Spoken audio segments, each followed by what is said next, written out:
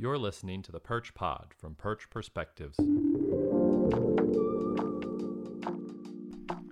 Hello, listeners, and welcome to another episode of the Perch Pod. As usual, I'm your host. I'm Jacob Shapiro. I'm also the founder and chief strategist of Perch Perspectives, which is a human-centric business and political consulting firm. Joining me on the podcast today is Neil Townsend. Neil is senior market analyst at FarmLink Marketing Solutions, based out of Winnipeg, Canada. Neil was good enough to join us to talk about some of what he's seen on his end for farmers in Canada. We talked about food systems. You might remember that Neil actually appeared on an earlier episode of this podcast, one of the first episodes of the Perch Pod. So it was good to have Neil back. The usual housekeeping notes apply. Please check us out at perchperspectives.com if you want to learn more about our company and the solutions that we provide for managing and capitalizing on geopolitical risks.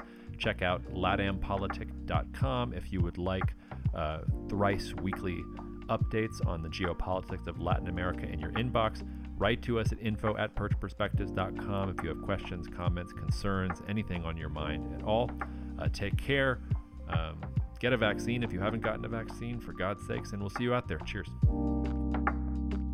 Neil, it's good to have you back on. Top question on my mind, of course, is how Canadians and grain farmers are dealing with the drought and the high temperatures. Obviously, in the United States, we've had some of that ourselves. I saw, actually, I think just today, it's July 23rd, the USDA was revising down corn estimates and wheat estimates. So how are Canadian farmers doing right now? How's the situation on the ground? How are you feeling about the drought? Just start there for me. Well, it's pretty negative. I mean, it's, I don't know. They like to talk about, 1 in 50, 1 in 100, 1 in 1,000, those types of things. I'm not sure because I haven't been here all those years and I don't really think the data sets are complete. But it's bad. And in my history of being in agriculture and living in Western Canada, this is the worst drought I've experienced. Now, of course, Winnipeg, where I am physically located, is on the extreme eastern edge of the prairie growing region.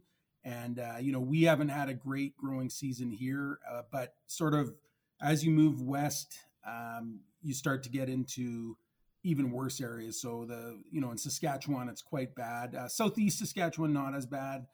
And then southern Alberta, really bad. So, and actually the northern part of Manitoba called the Interlake, northern part of the growing region called the Interlake between our two Great Lakes is extremely bad too. Red River Valley bad. So, prices have rallied, but farmers are looking at, in many cases, such small yields that it won't make a difference that, higher prices. And so there's a lot of concern, a lot of consternation. I do notice an element of anger as well. People are mad that, that the drought is happening. And for some strange reason, people really want everybody to align with, that the drought is catastrophic. And I'm not denying that it isn't catastrophic, but it's just, droughts are interesting things because there can still be some people or some regions that manage to be, closer to average or even at average. Mm-hmm. And, but yeah, this is a widespread, devastating drought. Going into the season, did forecasts have any sense that something like this was going to happen, or did it really catch people off guard? The general forecast, like, the monthly or the summer forecast, it said it was going to be drier than normal and hotter than normal.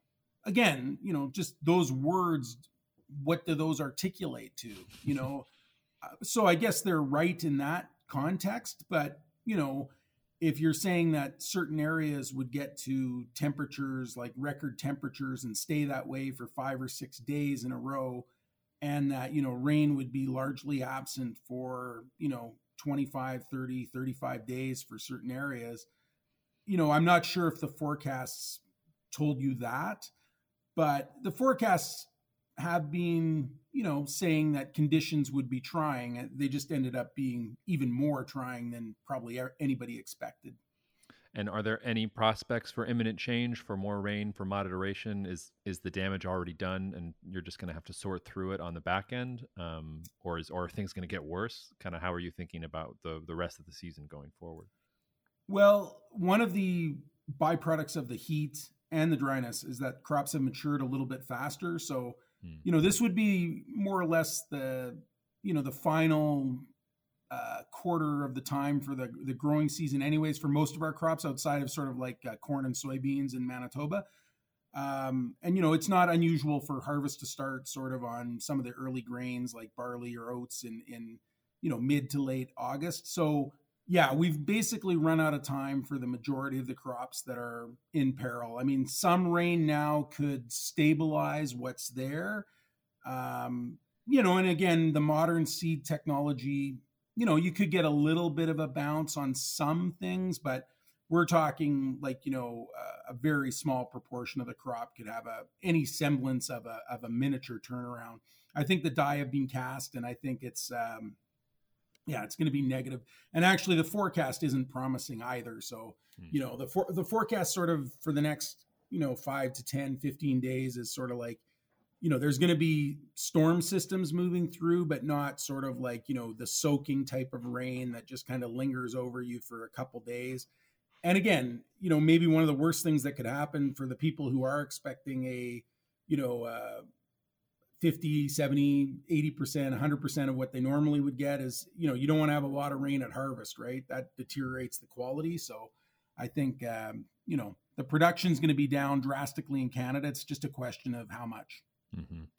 I wish that we could bottle up some of the rain and low temperatures that we've had here in the Southeast in the United States, because it's actually been an incredibly temperate summer and an incredibly wet summer, even for a place like New Orleans, which expects rain all the time, and we're in hurricane season. I mean, I just moved here, but everybody I talk to on the street right now is like, we've never seen this much rain in our entire lives. Like, it's crazy. So, it just goes to show you that all these systems are interconnected, Well, yeah, like one of the features of this year is being like a big ridge, they call it, that sort of extends from, like the Great Lakes down through, cutting off like basically half of Iowa.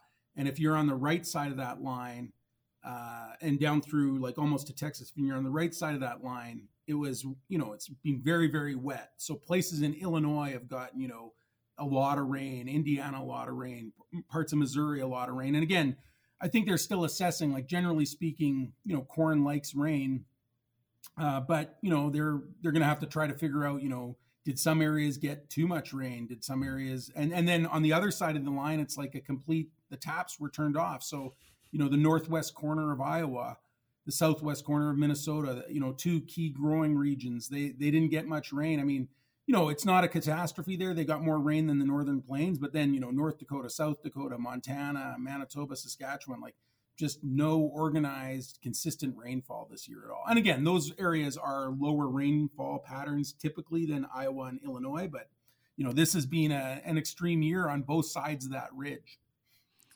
Yeah, but before we zoom out and think about sort of the global situation and how this affects maybe global supply or even national supply, how do you think about what this data point now means going forward? Is it literally just get to next year and there's no way that next year can be as bad? Are folks starting to reconsider and thinking that climate change has actually changing things and that these changes are going to be permanent, that it's just not going to be reliable or consistent enough for forecasts to actually mean anything going forward? How are farmers whose livelihoods are depending on this stuff dealing with what, for most listeners of this podcast, like we all talk about climate change, but it's very abstract for most people, unless you're actually like trying to grow stuff and take it out of the ground. Like, sure, you get inconvenienced by some of these things, but for a lot of the folks that you're working with, and even for you, I mean, this is life-changing existential stuff. Yeah, that's a great question, because I think like on one level, like so much of our current history, everything is highly politicized, right? And so, your standard average, carry your lunchbox, go to work farmer in Western Canada is going to be generally upset about carbon taxes, is going to be a little bit, I'm not going to call them climate change deniers, but they're going to be in the, and I'm talking this generalization, they're going to be in that sort of camp of like, oh, it's exaggerated, or, we're not to blame, we're not doing anything that we shouldn't, we got to feed the world, and we're unfairly picked on. And there may be some truth to that. I'm not smart enough to get that all out. But what I would say is, myself, I 100% believe in climate change. Do I know exactly what's going to happen in the fall in any particular area? No, but what I do think, and you mentioned that in your question, was I think the volatility, the unpredictability of it all is going to be changed. So, sort of an anecdote, like somebody phoned me, about 2-3 weeks ago and said, oh, there's some really good prices for 2022, like off combine 2022, so October 2022. And should I take some? And I was like, well, how's your current crop that would be harvested in, September, October 21 doing? Oh, terrible. Like we almost have nothing. And so I just said, like, I mean, like we're in drought right now. The drought ain't broken yet. Like, yeah, maybe we get rainfall that comes, but what if we get all the rainfall in October and November and we don't get any snowpack? Then the water's been sitting there over the winter. And one of the strengths of Western Canada is we get our moisture in a snowpack and then it melts when you need it, right? Like in February, March, and maybe even into April, right? So the water's still there when you're planting it, right? It hasn't evaporated into the atmosphere. And I think one of the struggles that some of the regions are having maybe is that, the snowfall is more unpredictable. It might come, but it comes earlier, or it melts sooner. And your planting schedule, because it could still be, like actually the very start of this year was uncharacteristically cold. And it took us a long time to heat up. So our April and even into May was cold. So, we didn't have we had some frost days, but it wasn't too many killing events, but it was just colder than normal. And then it heated right up. But I mean, there was no snow to melt at that time anyways, because it was all gone. But yeah, I think it's just very unpredictable and highly volatile now. And I can't predict what's going to happen in 2022. But if somebody said to me, do you think we could have a multi-year drought? I would say until it rains, you're in drought. Yeah. What is the role? Is there a role for government support here? I mean, it seems like the sort of thing that, if you're just going it alone, if you can't predict these things and things are so volatile, people are probably going to give up. Is there are we going to see a move towards more government support for farmers in general to account for some of this volatility? Or is it going to be sort of every man and woman for himself out there? Two levels to that answer. The first is that we definitely have provisions in Canada when we have what we call an ag disaster or catastrophe kicks in, and farmer, I'm not saying they're made whole. There's certainly some trauma, some financial trauma, but there's programs in place to kind of get them so that, maybe they don't have a big income, but they're able to go back and plant the next year. They're able to have some money to pay their base bills. And, and it's a mixture of sort of provincial and federal programs. In terms of the second part of the question, which, I think it's going to be the most important question that society faces going forward is, what are the programs that, we are going to ensure a stable and safe food supply. And, we've chosen to, and I think it's the best means by which to do it, to have an incentive-based system where, people are incentivized to produce because they can make a living and make money. They're not, organized into a collective and told that here's the target. They're, they're market participants. But I mean, if it gets to be much more unpredictable and, people are, something that you previously thought was a breadbasket area and it gets to be, hit or miss, 1 out of every 4 or 5 years is a real, shortfall. I think the governments have to step in, and then collectively worldwide. I mean, again, I've always said there's not really a shortage of food per se in the world. It's more of a logistical question and a distribution system. But, if it got to a point where, some of the grain warehouses of the world are they themselves running low, that puts a lot of other places at a more precarious state when they sort of have run into problems, because it's not as easy to fill the gap if there's,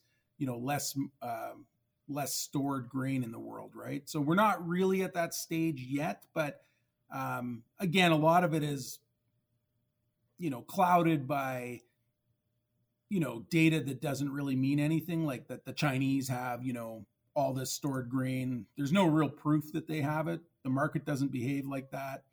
That the government sells some off every now and again doesn't really indicate that they have, 50 to 100 times the amount that they're selling off over like a 12-month period. So, I don't know. I mean, it, I don't think the world is relying on China to kind of like, keep our plates full, but it's an issue. It is an issue. And I don't see the government really talking about it in, like there's a lot of other things that are happening that are getting a lot of attention, like the wildfires. You have your wildfires in Oregon and California and places like that. And we have our wildfires in Manitoba and BC and all over. And so, a lot of people are saying, oh, this is an impact of global climate change. We got to do something to mitigate that. But, you can't control lightning strikes.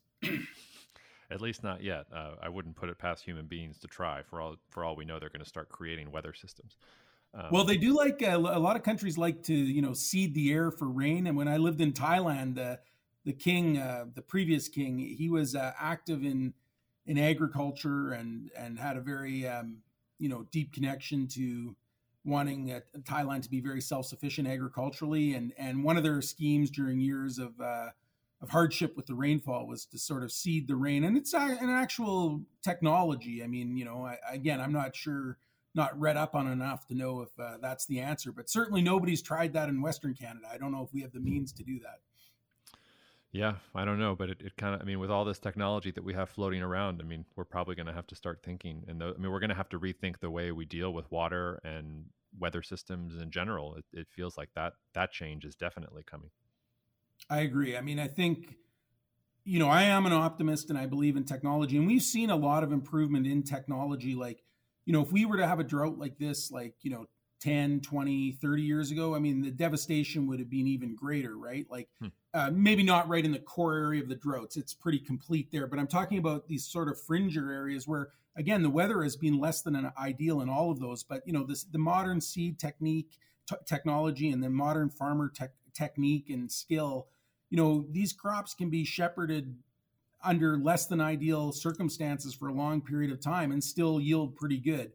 And again, if this is actually like a 1 in 100 or a 1 in 500, year drought, I mean, you'd say we're going to be pretty well off because we have a lot of technology. It's that concern that we've been talking about, though, that it won't be such an anomaly, that it will be a reoccurring pattern unpredictably, right? And I mean, I would say that, it's uncommon to have back-to-back droughts. In growing regions. It does again, and we're not talking about, like trying to grow wheat in Saudi Arabia or something like that. We're talking about, the traditional wheat belts around the world, like, China, Canada, even in Australia, they have droughts quite often, but they don't always have, droughts for 1 or 2 or 3 years in a row. But yeah, I mean, again, we can't predict it. I mean, until it rains, it's a drought. And I think in the 1930s, when they talk about the Dust Bowl, that was one of those areas where, one of the things that set it back was a multi-year drought, like something that extended over a period of 2 or 3 or 4 years, where, it was very hard to grow a sustainable crop and people, had to get up and leave and go to the West or whatever. Yeah, I'm glad you brought that example up because I feel like that example also pinpoints that, it's not like climate change is creating all of these things. The idea that you're going to reliably and predictably grow the same yields over and over and over in relatively the same places is actually an act of supreme human hubris. Like, we can't control the rain. We can't control the weather. The thing that climate change is doing is it's coming in and making something that was already depended a lot on chance and a lot on probability and a lot of things you couldn't control. It's making it even more volatile. And to your point, like humans can adapt. We can overcome and survive some of these things, but at a certain point, maybe the volatility outstrips our ability to adapt, or maybe we solve it all. I'm not sure, but yeah, it's not a recent problem. This is something we've been struggling with as a civilization for centuries, right? Oh yeah, yeah. And I mean, it's you mentioned the word water. I think it's not hard to be somebody interested in geopolitics or somebody interested in agriculture or somebody interested in just the economy and say that water is a humongous predicament, right? Like, like how do you solve the problem in the Western United States? Like, if like to get to the level they're at right now with both groundwater and river flow and dams and energy and all of those kinds of things, and even drinking water. I mean, it doesn't look like it's a situation that's going to be solved in, 1 12-month period unless they get pretty lucky, right? And yet, I mean, the development and economic development and the building up of the population. I think I read that Utah is one of the fastest growing states in the United States, and it's one of the states that has, the least amount of supply of, fresh water in it in terms of, a growing population. Now, again, I'm not saying that people can't share with them, but I'm saying, like, you run into a hurdle there, and you're seeing more and more of that around the world too, where there's a competition for water resources between urban populations and the rural populations, mm-hmm. right? And it's a tension. It is, and it's one of the things I think that is hard for people to wrap their brains around, because a lot of times, a lot of the things that look like geopolitical tensions or political unrest or whatever stupid euphemism newspapers like to use to describe what's going on, because I don't really want to dive in. A lot of times it really does come back to either water insecurity or food insecurity, or both. If you think about where we've had social unrest, political protests in the last, let's just call it the last 2 to 3 months. If you want to go on down the list, you've got Cuba, Haiti, South Africa, Nigeria. What all of these countries have in common is they've been disproportionately affected by high food prices. They have low food insecurity. People are worried about being able to put food on the table, and then that expresses itself in all of the sorts of political unrest that we're seeing in general. So it's one of the reasons I try and keep my finger on the pulse of these things, because we can talk macro all we want, we can talk about abstract geopolitical forces all we want, but ultimately the thing that actually gets people in the streets, that gets people overthrowing governments, is when they don't have access to food, is when these systems fail and shut down and there's no answer. And I was a little afraid we were getting to that point. If you look at sort of global food price indices, everything is way up. We haven't been at these levels since 2014, and we're starting to hit levels of 2010, 2011. Do you feel like we've reached a top? Are you concerned that we might be going up from here, especially considering some of the drought conditions that both the U.S. and Canada and South America too, which we haven't even mentioned, are dealing with? Yeah, I mean, I think that there's been some positives, like the European Union had a little bit of a bounce back crop, so they got a bit bigger crop. And they're, again, they're one of the larders for the world in the sense that they can export more when sort of, there's a gap in other exporters. Ukraine's going to have a good crop. But generally speaking, I think that, what happens in the year where, we stumble, and I'm not talking like a stumble like this year, but like say next year, we don't, like we have to replenish our own stockpile. And then if Ukraine and Russia have a drought or something like that, and then it's, more of the major exporters. And I think I mentioned the last time we spoke that, people forget that the Arab Spring started by a man in Tunisia lighting himself on fire due to bread prices. And people think, there's a difference between like starvation, like sort of, a situation like Yemen where, it's inexplicably bad and like the food is just not getting to the people, versus where it's, the billions of people who would be like, if they don't, what they're earning every day, a high proportion of it goes to buying food. And if food goes up, 5, 10, 15% in price, their wages aren't going up that much. And I mean, they become food precarious, and that's very unsettling in a lot of these economies or countries around the world. And, it's a very different reality than it is here. And like, I think South Africa, you mentioned that, and it was like, yeah, sure, people were stealing TVs and stealing stuff like that when sort of the rage got into like a bit of a looting, but people were also breaking into grocery stores and just stealing food, and they weren't stealing food because like, oh, I want free food. It's because, no, I want food. And, this is a challenge for a lot of governments around the world. And there's no quick, easy answer, because on the one hand, I think the productive capacity of the world for producing food has never been higher. But at the other hand, if you look at Canada and the US, which are two of the countries with probably the most technologically advanced food systems. There's other countries that are maybe more impressive. Like, I'm sure that the Netherlands, pound for pound, is like, they can produce way more food, in the space they have than we're doing. But I would say that we don't want to see this happen in Canada and the US. And the question going forward is, how regular of an event will it be? And again, we might look back on this in 2030 and say, I remember 2021, that was what a crazy year. Since then, we yields have gone up 20% and we're flying. But we might also look back and say, like, that was the beginning, of more unpredictability, more volatility, and less certainty. Yeah. And again, those aren't healthy conditions for agriculture, and those are definitely not healthy conditions for governments and countries around the world.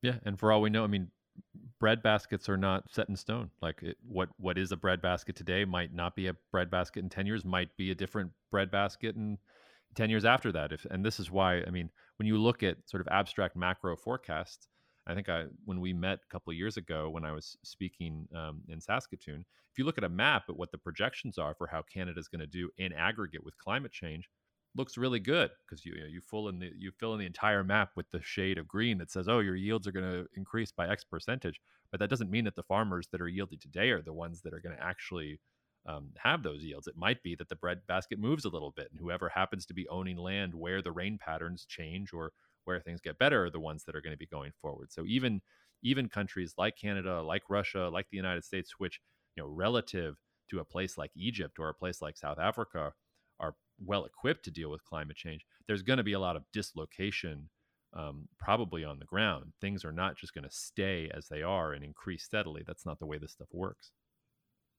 No. And, one thing I've noticed, again, this is, I guess, anecdote, because I'm not an expert like yourself, and maybe you can comment on it. It just seems like when we see these sort of predicaments happen, the response, like internally, domestically in countries, you see the hostility and anger towards whoever's in governance.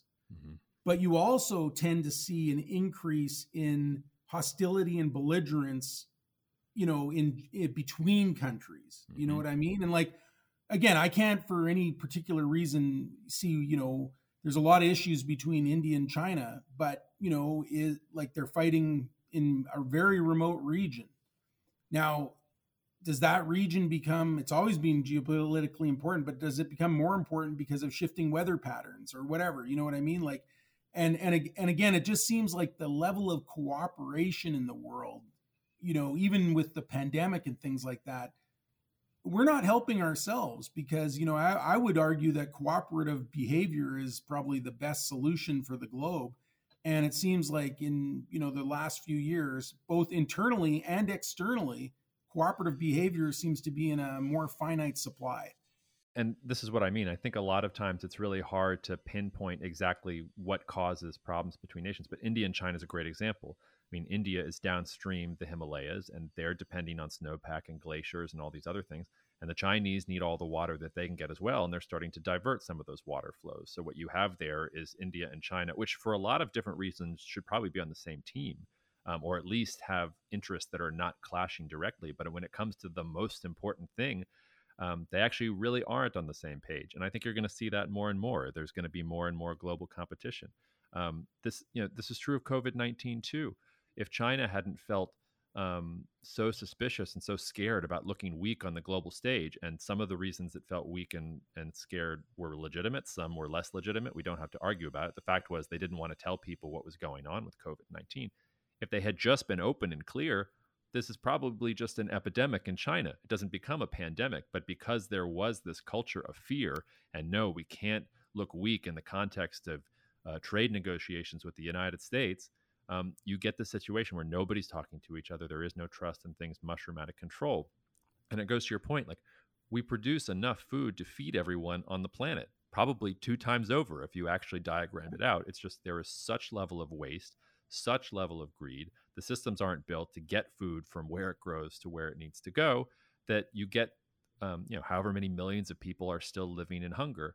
And we would like for people to be able to cooperate, but unfortunately, that's not how international relations works. It has generally been competitive. And unfortunately, I think we're entering a more competitive stage rather than a less competitive stage. Yeah, I wholeheartedly agree. And I would say, food insecurity isn't just something that in the old days, your mom would say, like, eat the rest of your food because there's starving kids in whatever country. I mean, Mm-hmm. food insecurity is a reality in Canada and the United States. I mean, Mm-hmm. a lot of people are living a precarious existence when it comes to having enough. They have to choose between like housing or food, or choosing between electric and those things and food. And again, I think when we're talking about inflation and transitory inflation and that kind of thing, like, I mean, again, I'm not a macro economist. I don't know, like, yeah, I can see, oh, yeah, used cars, they've really added to the inflation because the rental car companies didn't buy a lot of cars. So, yeah, I can see how that sort of goes out of the system as you go forward because, they Mm-hmm. buy more cars and then there's more supply and blah, blah, blah. And it drives the price increases down. But for food, I'm not sure. I mean, like one thing they always say about food is like menu costs. Like once you print up the new menus and you increase your prices, I mean, you're unlikely to go back and, 6 months later and take the menus out and reprint the menus with lower prices. You know what I mean? You can accomplish some things with, I guess, specials or whatever. But, you know, I think the pathway is up. And in my opinion, and like, again, I don't have the proof in front of me or anything like that, but I would say that the pace of food costs is going up faster than what wages are going up, even with these like significant increases at sort of, like you're a Starbucks barista or you're working at Amazon and now you're getting 15 or 16 or $17 an hour. Like that was sort of a pent up period where, prices had gone up and being like, sort of like for lack of a better term, but like like I don't like the term unskilled worker because the barista is very skilled at what she does or he does. I mean, I certainly couldn't whip up a coffee like that, but with all the things that people say. But I mean, it's just, I think that was long overdue to kind of boost those wages up. But I mean, I think there's another category of people who are, like teachers and, dental assistants and like guys who work in car dealerships. And, there are two income families with a couple kids at home and, they're making X amount of money. And I think that if they were to keep track of their budget, they would see that over the years, their amount of money that they're spending on groceries and eating has gone up faster than their wages has gone up. Now, is it a huge proportion of their income in North America for people lucky enough to be in the middle class? Probably not. But I think, if you're starting out nowadays and you've bought a house in certain markets and the mortgage is higher and all of that, then your free cash flow is lower and like, yeah, it's expensive to live. That's all I'm going to say in North America and Europe as well.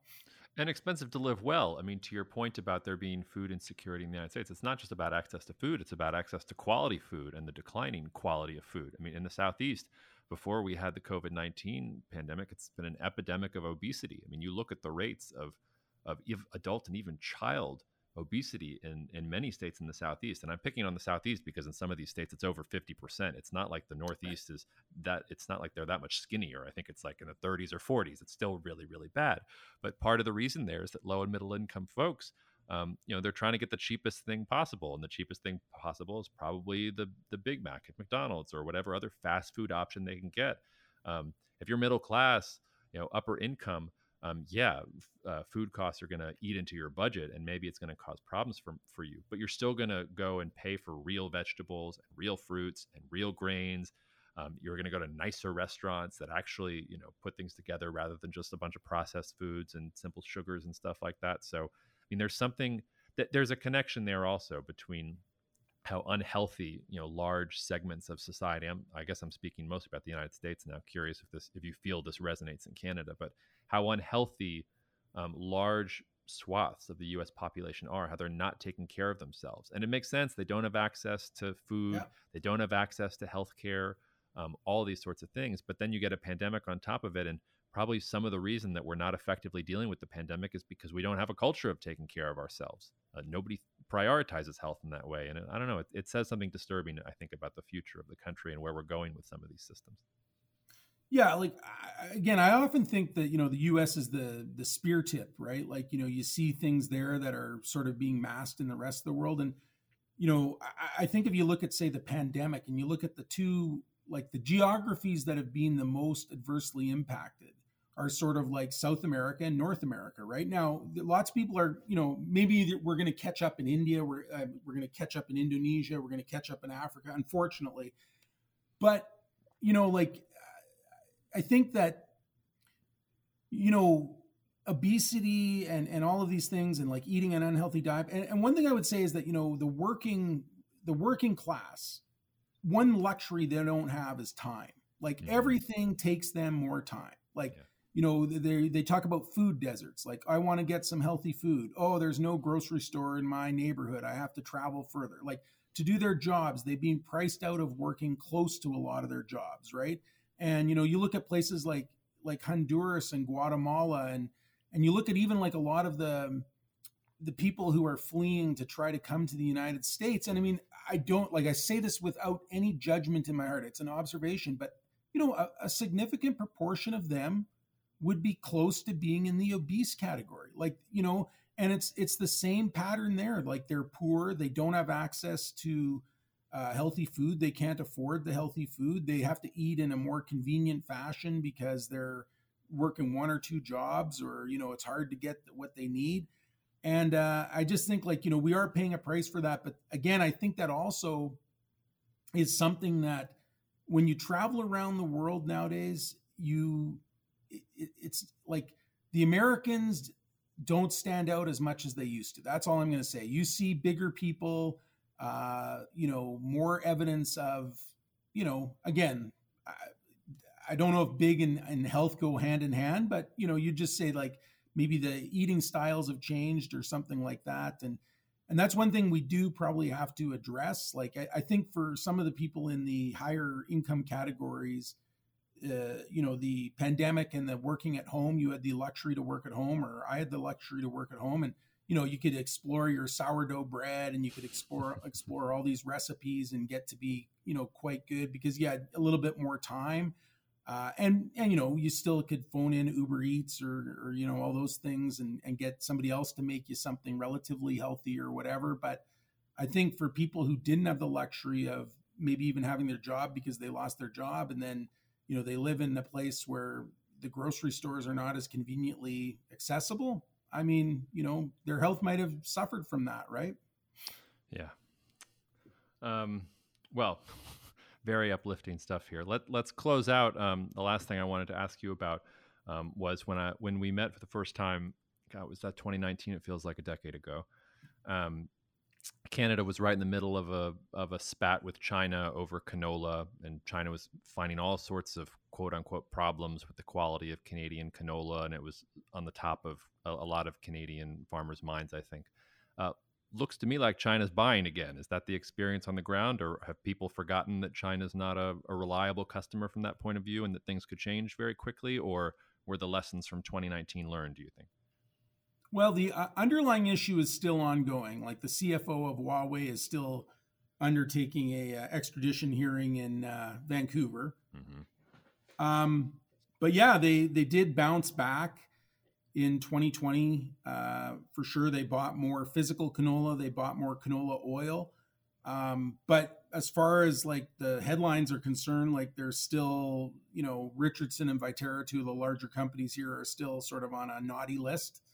And I would say, like, going back to like all of our conversation, it's unpredictable and volatile. And, you're, again, much, much more of an expert than I am on China, but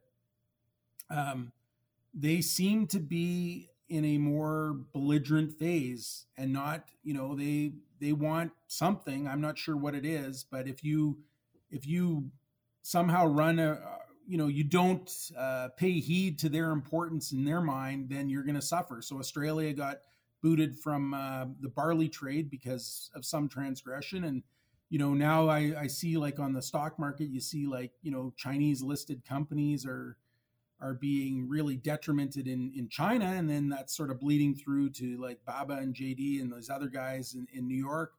And the whole issue with Taiwan and, like, it seems inconceivable to me that they would do that, but it's more tangible than at any point in my lifetime.